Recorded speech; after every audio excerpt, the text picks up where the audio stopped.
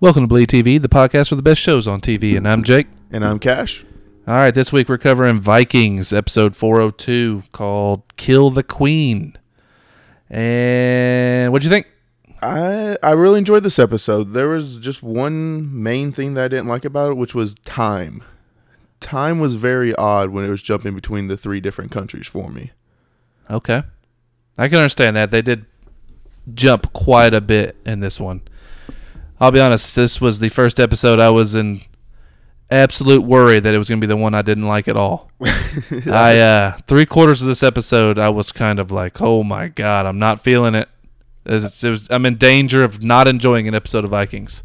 They tried to crunch a lot into it, and I think that would have been the main worry for me for not liking the episode. I just think they covered a few storylines that I just could not bring myself to give a shit about.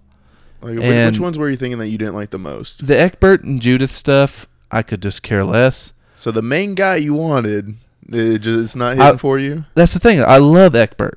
I love how smart he is. I love how cunning he is, and he's such a manipulator and stuff. And I feel like he is absolutely manipulating Judith right now.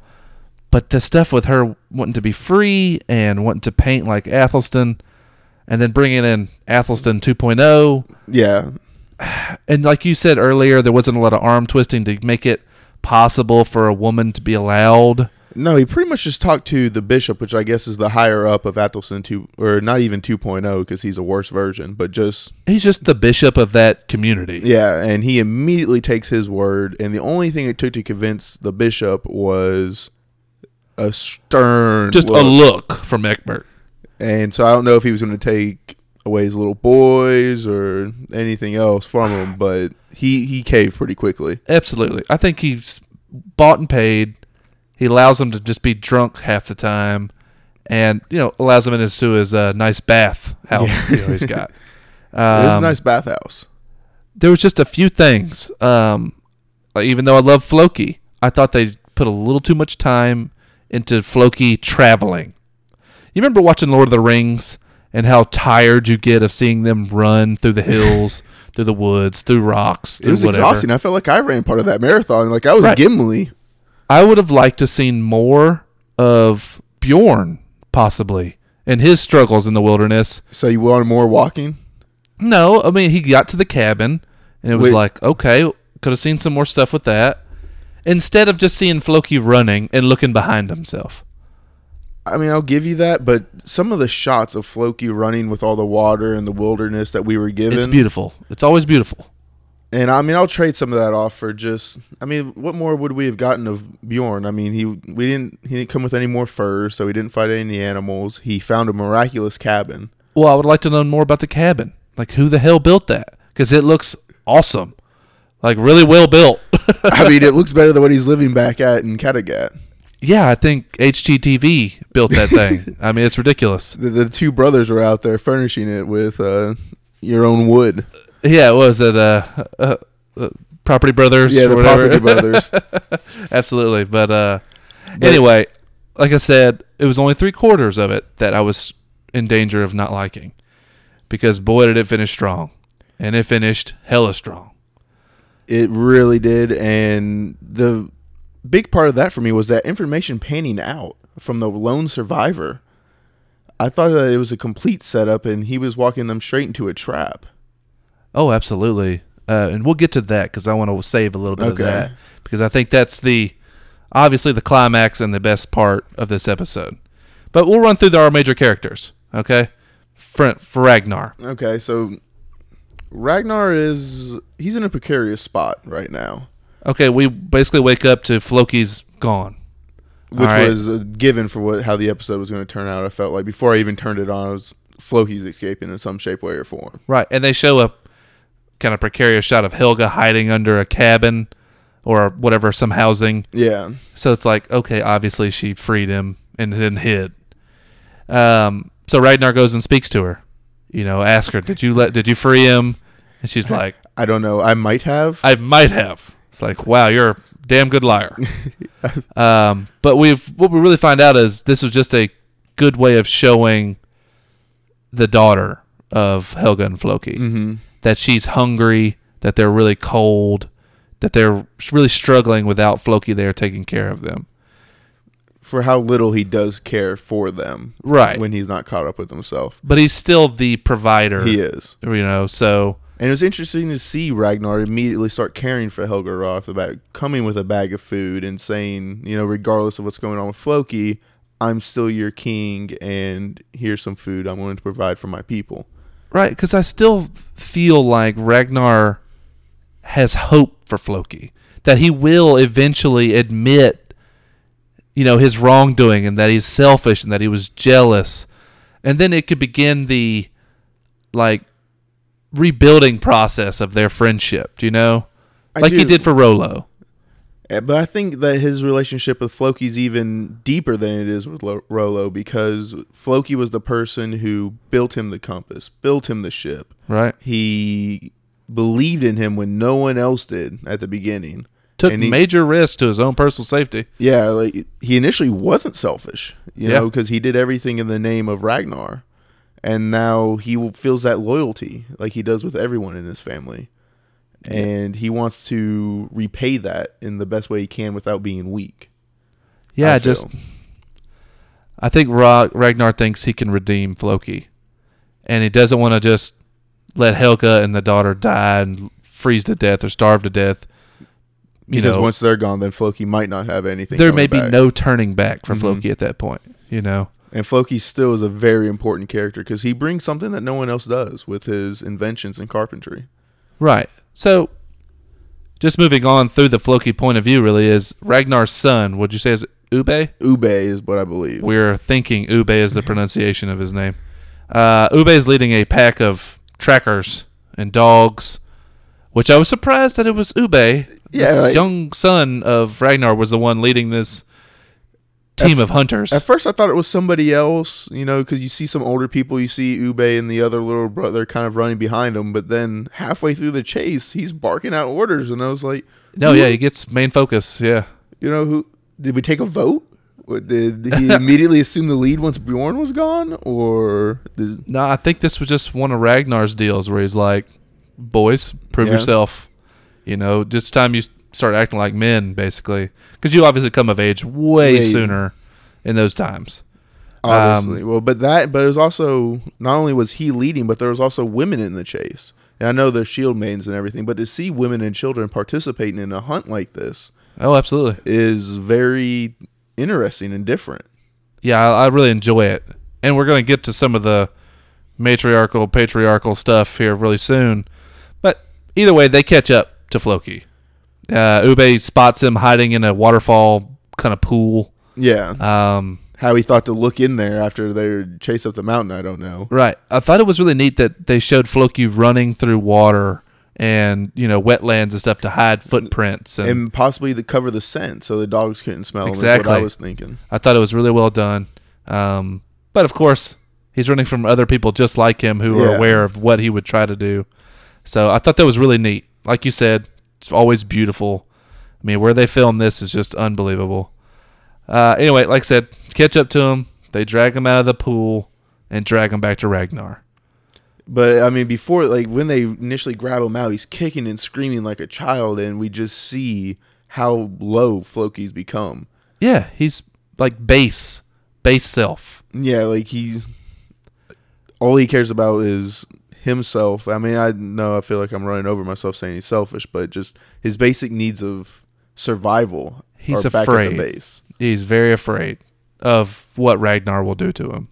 He's legitimately scared because he knows he's betrayed him. Yeah. And betrayed him so deeply that he thinks Ragnar could actually kill him. And then when he gets back and Ragnar's talking to him, we realize he had a good reason to be afraid. Oh, absolutely. And the thing is, I feel like if he would just admit he was jealous, like Ragnar's trying to pull out of him, first he knocks him down saying, you were tracked by a couple of young boys. Children. Doesn't even give names or anything, just children. Just children.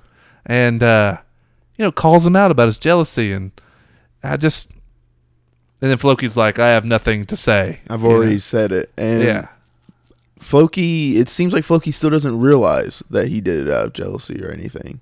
And Ragnar even kind of gave him a couple softball pitches and saying, Yeah. obviously the gods don't love you because we caught you. And I'm going to make you suffer for this. And the gods are not going to help you. Right. And it's purely pride that's keeping Floki, from, groveling, really. I mean, just saying you're sorry and admitting you're wrong. And I don't know. I mean, maybe that's the Viking way, but it's getting him in a hell of a lot of trouble. And I mean, that's what I was about to say is, do you think apologizing is even a thing in Viking culture? I haven't seen many apologies come out. Not many, but like I said, with Rollo's character, he did. He came and he admitted that he had betrayed him and, that he had hurt even friends, when he killed One Eye and stuff like that. I mean, the wars and everything. For him to come back from that, and be, basically another main role in Ragnar's life. It should be simple for Floki to easily make that. Should be. At least Floki had a good reason, at least a reasonable reason, to kill Athelstan because he thought he was tainting Ragnar's mind with the Christian stuff. I don't know if he twisted his mind to think that, I believe, into being the reason. I just don't think it was much of a push. No. It didn't take much to get Floki to that state. And it was very reasonable, as you said, in the eyes of the Viking community, or everyone else in Kattegat, to be behind it. Right, because it wasn't like 75% wasn't thinking the same way Floki was. Yeah. He just pulled the trigger, So I could kind of feel like Floki has a better chance of redemption, even more than Rollo had. So I feel like he had a chance. Yeah, and I'm really hoping that this gets settled soon because it's really hindering Ragnar. Because everything he's doing is just tied with Floki. And as much as I've loved Floki and everything from the beginning of the show, it's just dragging it down. And it's making us create Wessex and Paris and go into these other worlds and not focus on Vikings. So what do you think about the next scene where he steps inside and becomes domestic violence Ragnar? Man, that was a big scene because my first thought was, I mean, obviously domestic violence is unexcusable, but would that have happened if it was Lagertha? I mean, I've seen him and Lagertha throw down a few times, but usually Lagertha's first to throw the punch. Exactly. He's never first to swing or anything. And then it just also kind of, what's Aslog thinking, poking the bear? This is the second time she's done it in as many episodes. And yeah, I think in a weird way, I think she's giving her an excuse to come at him. You know what I mean?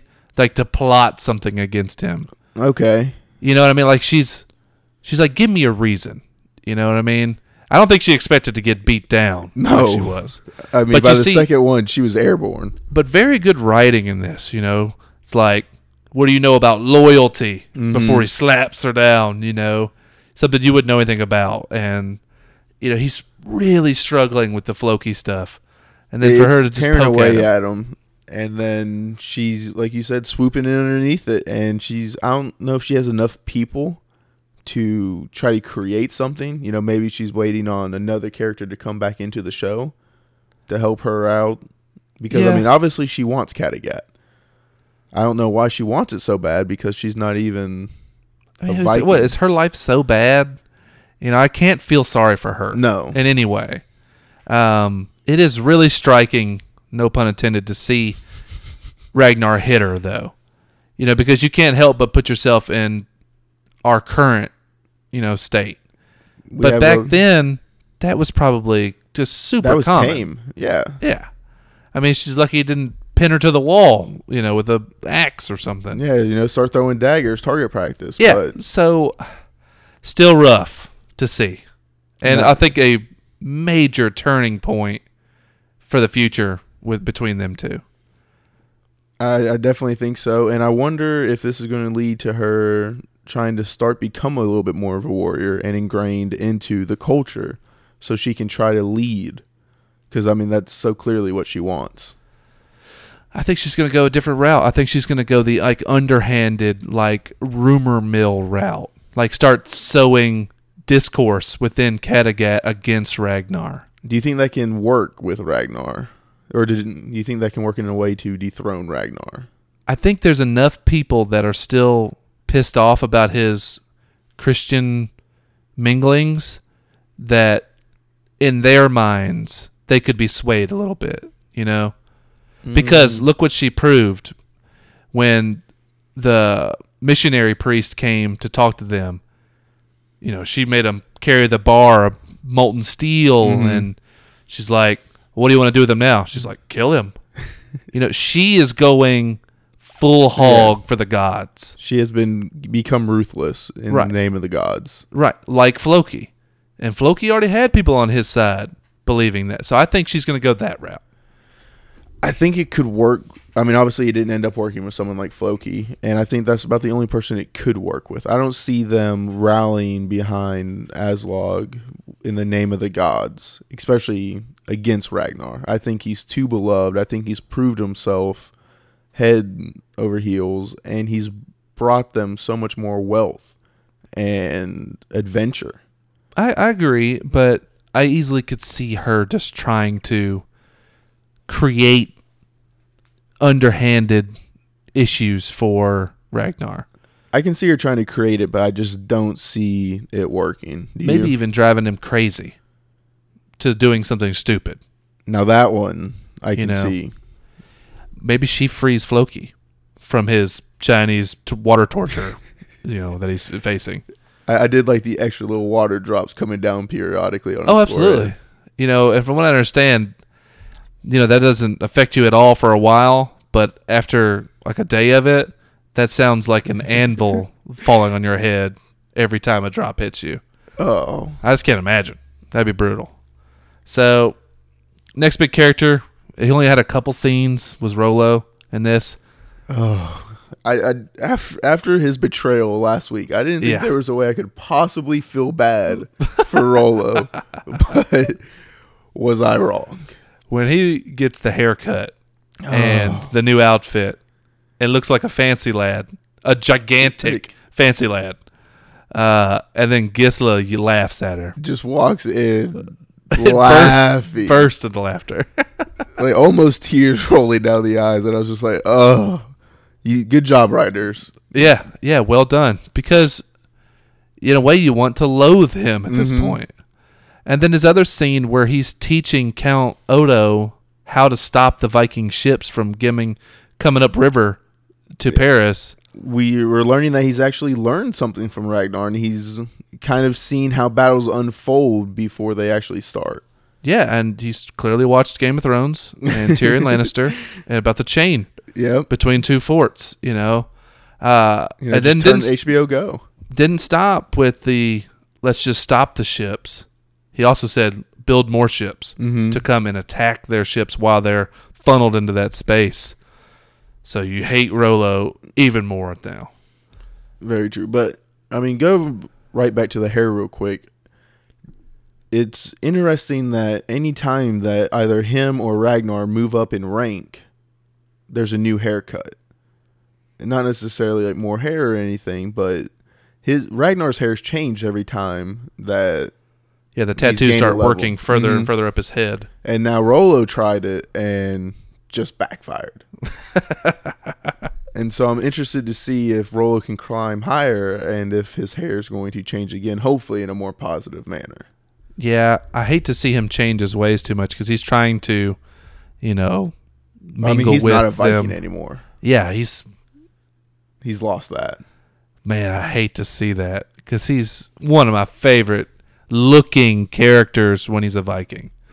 Very authentic. It's a beast, I hate to see that. God, I hate to see that. But that's all we get of Rollo this episode. We talked about Bjorn a little bit. Basically see Bjorn wandering through a blizzard and like a whiteout. He finds a cabin, hunkers down. He does a little ice fishing. We find out he's the best ice fisher the world has ever seen. And he does it without gloves the first time. I was noticing that. I was kind of freaked out by the fact that he wasn't wearing gloves the first time. Or like just something wrapped around his face or his head. I mean, he looks bitterly cold out there. And as soon as they come back the second time, gloves magically appeared. Yeah. Now you got gloves on? Yeah. What's wrong with you? Frostbite, it's real. Yeah. So That's about all we get of Bjorn. Yeah, I mean, he went back one more shot. He was cooking it in a stew or something. And Yeah. so, hopefully, next episode we get a little bit more, like maybe a big hunt or, like you said, something explaining the cabin. Give us a little something to. Yeah, I think judging by the previews, we're going to get more Yeah. Bjorn next episode, which I'm looking forward to. And We it looks need- like it'll be more action involved. Because we need more Bjorn, and I'm interested to see when he comes back how his and Ube's relationship is. Is it going to be a Ragnar Rollo, or is it going to be kind of like a brother team up? Is he going to be able to accept Ube into his life? Do you think Bjorn's coming back anytime soon? I mean, I don't see him being gone for more than 3 or 4 more episodes. I mean, he's a big time character. We don't have many Vikings left, and they're going to have. He's not going to miss out on a raid. True. And with them bringing in Wessex and still having Paris, and we're realizing that they want to do more in Paris, a raid's happening rather quickly. Yeah, I feel like they could move forward a little bit because they're going to raid in the spring again. Mm-hmm. And they're obviously in the wintertime. So if they do like a slight flash forwards, you know what I mean, through the episodes. And they're already kind of time jumping. Right. I could see Bjorn coming back right before spring, right before raiding season. But do you think he's going to come back with a memento or something to show Ragnar how much he's grown and how worthy he is of his love and leadership? I think he's mainly just going to come back alive because that's what he wants. He wants to see if he can survive alone in the wilderness. You know, just basically like a rite of passage, which is kind of cool. I like to see that type of stuff. In most mythology and things, I like that. Surviving that long on your own without gloves is going to be a challenge in of itself. Right. All right. So let's move to the main storyline of this episode. Okay. We finally go back to Wessex. We know we could care less about the whole Judith plotline. But mingled in with this, we find out that Queen Quinthrith, from Mercia, has been locked up by a few of the nobles from Mercia who refused to take her rule. And they kind of set up their own, I guess, group of rulers. Yeah, I mean, that wasn't really clear, and we don't know who those rulers are. They had a small standing army, but they just said it was a few of the nobles, who refused to follow her leadership. They lock up her and Magnus in a tower somewhere. I mean, to me, this whole plot line kind of fell flat for me just because I'm not a big Quinthrith fan. I mean, I know she has Ragnar's child and she could potentially become a big play, but I don't really see what Eckbart's gaining from her. I think he more or less sees an easy enemy, somebody he can control in a way. See, I didn't much care for Quinthrith at first because I thought she was kind of a loose cannon. She seems almost borderline bananas crazy. Yeah, I mean, she seems like a borderline psychopath mastermind. Yeah, like almost schizophrenic, though. Because she's twitchy and always moving around and... Bring me his head and that kind of stuff. And then but like right on the verge when they're about to bring them her head, or her their head, she's like, no, I want them alive. And so it's like she doesn't realize she has a lot of power. Yeah, it's just... From her peeing on Ragnar to her poisoning her brother right when you think she loves him and wants him back in his, back in his company. She's a loose cannon. She is a loose cannon, but this episode I feel like did a lot for me to like her more. If only if it was just her motherly protective instincts over the baby. Okay. I mean, to me, I just found that whole fight scene ridiculous. I loved it. And I thought it was done well, but how much of a natural fighter she became in that short instance, it didn't flow with me because she fought 2 guards. 2 women. I mean, not shield maidens. Okay. These were 2 women with like daggers. But still armor. I know. I agree with you. But you don't have kids yet, but when you do, it's like an instinct that comes out you. It's like mama bear. You know what I mean? She was very mama bear. Yeah. So anyway, but we find out though that Wessex has sent some scouts to find out what tower, where they're she keeping was. Queen Tristan. So they get delivered back to Wessex in a box of heads. Yet again, someone's been watching Game of Thrones. He sent out the scouts, bring them back with a head. Yeah. Heads in a box. Yeah. So And well done effects as well. These heads look disgusting in the box. Find out there was one surviving scout who makes his way. Walking. Okay. And I mean, I was just as suspicious as Eckbert is about this. oh, by no means did I think that he was about to tell them the right information. Right. And I thought he was setting his son on a suicide mission. Eckbart didn't even really want Athelwulf to go initially. Yeah, he was pretty much guaranteeing that it was a trap. Mm-hmm. That no, this is crap. They're just trying to lure us in. But for some reason, Ethelwulf is like defying his father. Like, why? Why do you think he's? It didn't sound to me like he was defying him, because he said, "Not everyone thinks like you, father. This is someone that we can trust." And so I think he was just accepting that he's potentially just not as smart as his dad, and the other people weren't as well. So there was just no way it was a trap. Yeah. He was like, "Dad, you're thinking too far ahead that you're outthinking yourself." Right. Can't see the forest through the trees type of deal, Yeah, I could see that. But they sure did set it up like it was going to be a trap. I mean, it was set up through the eyes of Eckbert. And when I saw the guy alive, I was like, well, this is a foreseeable trap. Right. But turns out, not a trap. It was the honeypot. He leads a small army force, a small military force, whatever, to this tower, which I was surprised they got so close without anybody noticing. I mean, nobody noticed. They completely surrounded it perfectly with 3 separate groups. And basically, there's no high watchman in this tower. Even though they have a tower. And they have people on top of the tower. Yes. With rocks. Lots and lots of rocks. Poor, big and small. Saw a few pebbles drop down. I was like, really? Yeah. So anyway, they don't see him. But Ethelwulf, they do a cool thing where they ride the horses up, hook the chains to the gate, tear it off, miraculously not getting hit with crossbow bolt. No. And pull it apart. And then we get this leader of the guard on the tower side, barking out orders. And initially it looked like he was giving out great orders. Absolutely. Sending them out in waves and everything. But who trained his archers? Was it Helen Keller?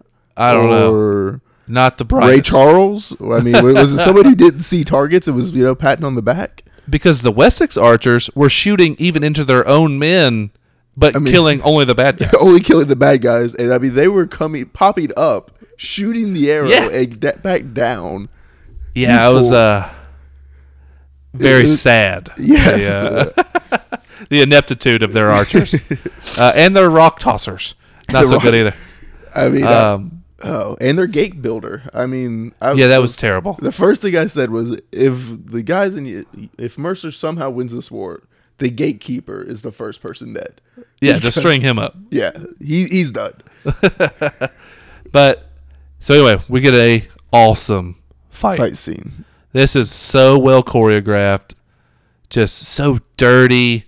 You get a lot of this blades against shields and stuff. None of the shield wall stuff. No. So there's not like a lot of protection and then waiting. This is full on. Just we have armor. I'm going to let it protect me, and just I'm going to battling. Throw my life out on the line here. Right.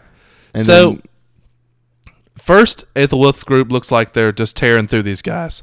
Oh. And then the leader of the tower side is down to a group of 15 dudes? About 15 or so. And charges them all to the wall, which was... But then when Ethelwulf breaks through, this guy's to the group, and they just charge, and they start whooping ass.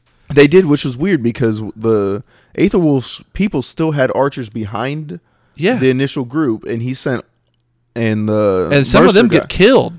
Somehow. Right. But they charge, that leader of the tower is a badass. Yes. And he is just walking through dudes. And we finally get to see him get chopped down after he's overcome. Mm-hmm. But he gives one last command. Kill the queen. And over and over. I mean, that was probably said about 8 times during the raid. Right. And so this one guy takes off running with the key. Immediately takes a bolt to the leg. Yeah, arrow straight to the leg. He snaps it off like you've seen in so many shows and movies, which would be horrifically painful, by the way. And so he's running, but because he's injured, Aethel is able to catch up to him.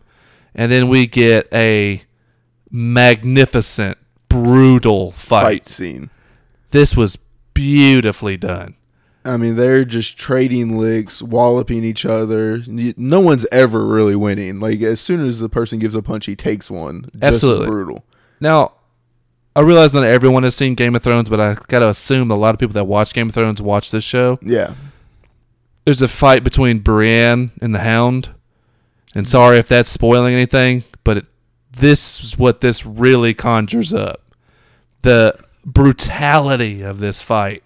And also the location similar, right outside of a tower. Right.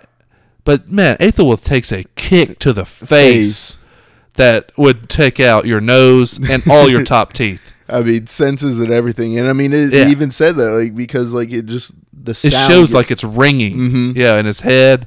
And they're just brutally battling each other.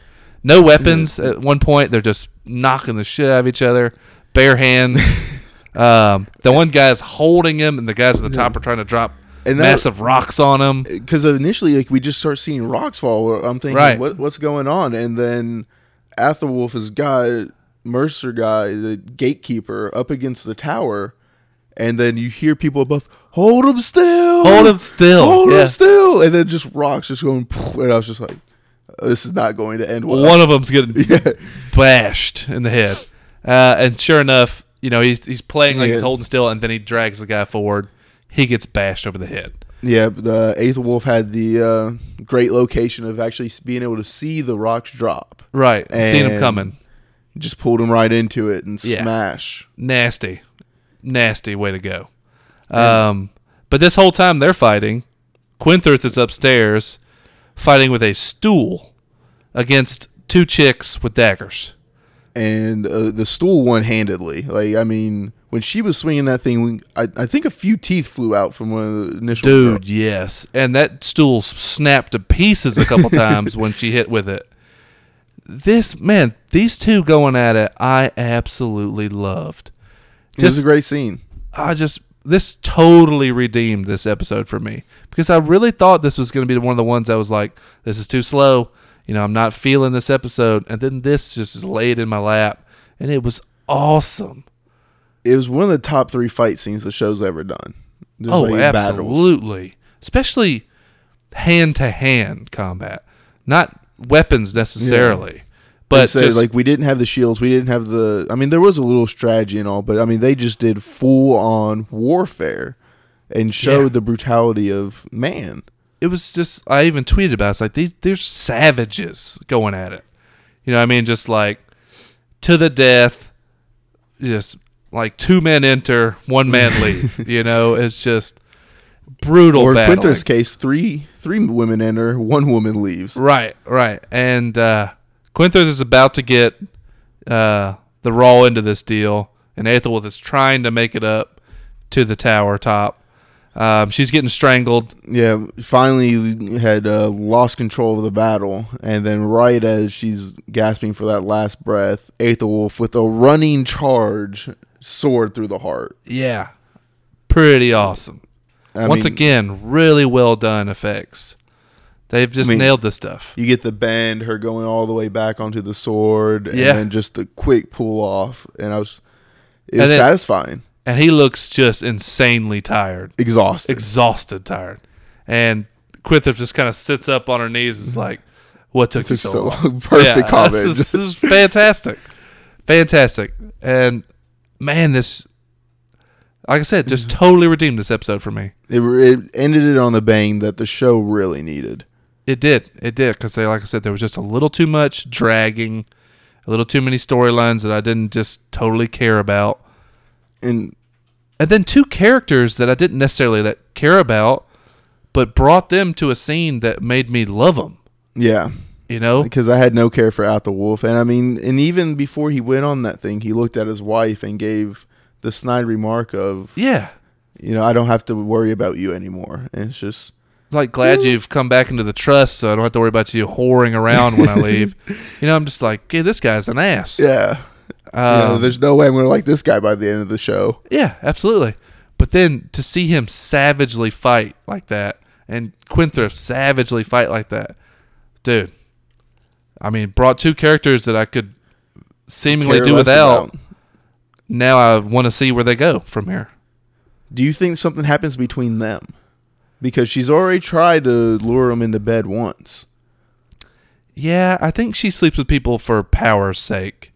Originally, Sleeping with the prince is a pretty powerful move. yeah, but I just won't know what it would do for him at the time. I mean, I don't think he's smart enough to care about what it Possibly does not. for him. He may just do it out of spite for what Judith did to him. Because he doesn't know that Judith slept with his dad as well. Yeah, true. And so, I mean, he could find that out and, you know, grab Quinthrift as a prize. You know, you didn't think that he's necessarily defying his dad earlier, but I feel like there is some enmities like starting to sow between them two. Yeah. Because he always offered his son as the hostage to the Vikings. Almost as if, you know, if he dies, he dies. You know, he always had a good way of, you know, talking about it. It's like, no, you're the one I trust.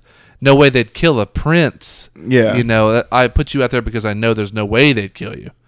But he always puts him in harm's way. He does, and I mean, I think he does it because he knows he can control his son, and his son doesn't understand that he's being manipulated yet. But see, I think he is starting to understand that, and I think that may be the power play you're talking about. Okay. With Quinthrift. It's like, can Aethelwulf get enough people on his side that if Egbert was out of the way, He's in could charge. he step in and maybe make some moves? I would like to see that, but I still just don't see Aethelwulf being that smart yet. So, I mean, I'm hoping that you are right and he starts to take a little bit more control and we get a little bit more development out of him because they work so hard to get him to a likable place. Yeah, true. But, man, it's going to be tough to outcun Egbert. He's the real deal. I mean, he's shown he's the smartest person on the show, in my opinion. Yeah, he's Very he's just cunning. dominant in the brain department. So, But then also, like, going back to the initial, my big worry about the time jump is Ragnar's other son is pretty old, like, with Quinthrift. Like, that was like a 4 or 5 year old child, it looked like, in that bed. no. He was looking pretty big. Not 5 years old. I think it was a big baby, is what I saw. I thought he looked like a 10-month-old that was big as hell. Okay. I mean, that's a big 10-month-old. I'm telling you, rewatch. I think it's just a big baby. Okay, I'll have to go back to look at that because they show her with the when they first show you Magnus when he's handed to her that episode. You know, I think he was a pretty big child then, but just a baby. I think he's just even bigger baby now. But yeah, they're gonna have to. Continuity is gonna be tough because the jump they made with Bjorn from being the scrawny little kid to the beast that Bjorn is in a span of 4 years, I think is what they said. Yeah, which was ridiculous. I mean, they're making a lot of continuity. Is the only thing the show isn't really doing well. I mean, they're doing a lot of time because it doesn't seem like these three places are in the same time period right now. Like, it seems like one's a couple months ahead of the other and stuff. Yeah, but the thing with the Viking timeline is he has so many children. Everyone has kids. Yeah. So when these kids constantly jump in age, it's like, dude, how much time has passed? Y'all should have been raiding 4 times by now. Because look at Ragnar's kids.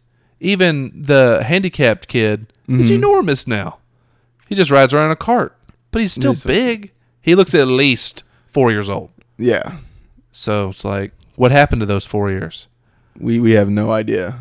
Except, I mean, maybe Ragnar's just got this special seed that just, you know. I mean, if it's the super sperm, whatever.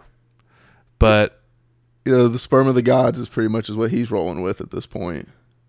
I'm usually pretty touchy on timelines, and I realize they're just trying to bring in actors that they can use later on. Mm-hmm. You know, let the show grow with them. And like we said, you know, we wanted to see Ragnar's other kids step up, and because we'd lost Bjorn and everything, and we're wondering how that's going to play out, and it showed Ube is going to be a fairly important it'd be character. a formidable dude. Yeah. But honestly, I wanted to see Bjorn become what he is now because he's one of my favorite characters now. I mean, he's a big, battling dude. Muscle. Yeah. I mean, he's looking to become a better Rollo. And to be honest with you, when Bjorn was just a little kid, you know, in the original seasons, he wasn't too, you know. He was skittish. Like, he didn't understand that he was a Viking yet. Well, he also just didn't look the part to me. You know, he looked scrawnier and weaker than he should to me.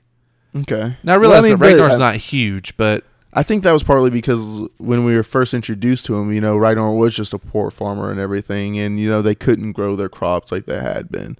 And so they just didn't have the food and the nourishment to make that the entire place look like they should. True. And so as Ragnar's become king, they've done better at raiding and everything. Everyone looks a little bit more fuller, more built. And I understand Bjorn went off and became who he was with his mother. He was well fed somewhere else. Exactly. Yeah. But either way, that's actually all the episode. I mean, we pretty much covered every high point for it. I mean, the only thing I can think that we missed was wait. No, there was a match at the ending. I forget. Helga's daughter. Dead. Out of the blue. What, did you see this coming? I mean, they foreshadowed it with him bringing food and everything, and us thinking that it was Helga and the daughter were going to survive.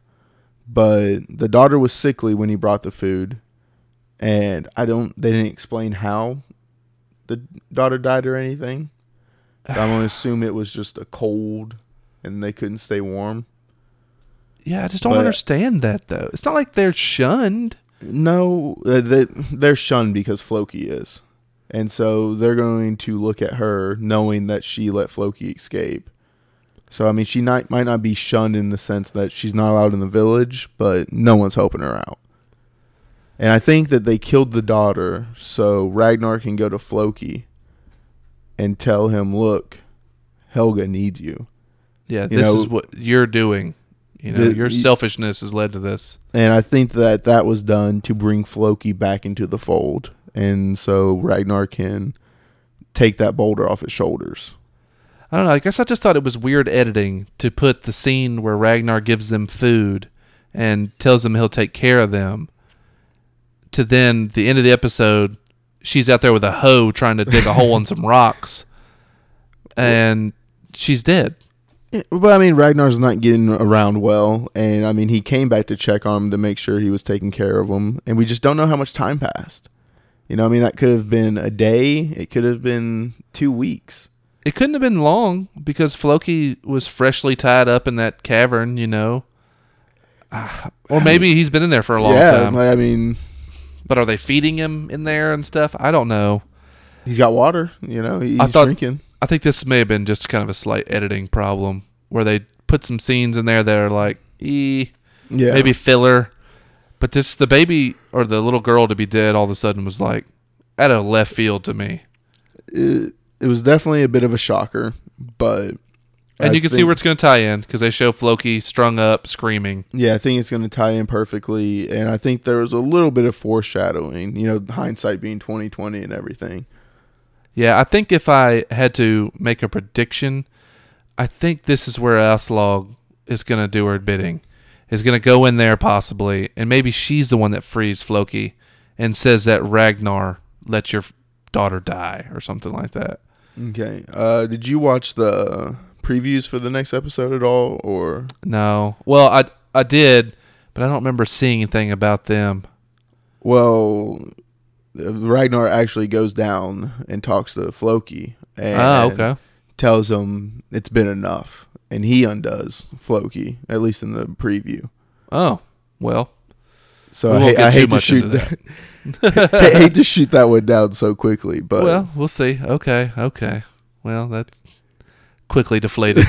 But yeah, that's. Yeah. I mean, that's where we cut out was Floki screaming in the cave. So Mhm. really, like I said, the end of this episode truly redeemed this. I mean, I think I'd give it about a 7 with the way it ended and everything. Yeah, it's not one of the highest rated ones I've ever seen, just because it was kind of slow. And they try to add a little too much. I don't think they understand they only have 42 minutes. Like, I don't They think do pack a lot in. Yeah. They do. But either way, guys, we would love to get some feedback on this. I'm basically live tweeting the show when it's going on, taking my notes, and I'd love to interact with you guys. Please send us tweets at Bleed TV Podcast, or email us about the show on bleedtvpodcast@gmail.com, or hit us on the Facebook page. We're just looking to keep growing this, group of fans and listeners. I mean, we're really loving Vikings and everything, and we'd love to know where you think. Do you think Aslog's going to take some power? Do you think that she's going to make a big power play here soon? Because Harbard is also coming back, I think, next episode. Harbard. And, I mean, do you think Floki gets redeemed? I mean, there's so much stuff. Does Rollo truly become this total douche in France? And, yeah, man, there's just so much to talk about. This show is very deep, full of rich characters. I'd love to start communicating with everybody. So please hit us up. But until then, this is Bleed TV Podcast, and I'm Jake. And I'm Cash. Y'all take it easy.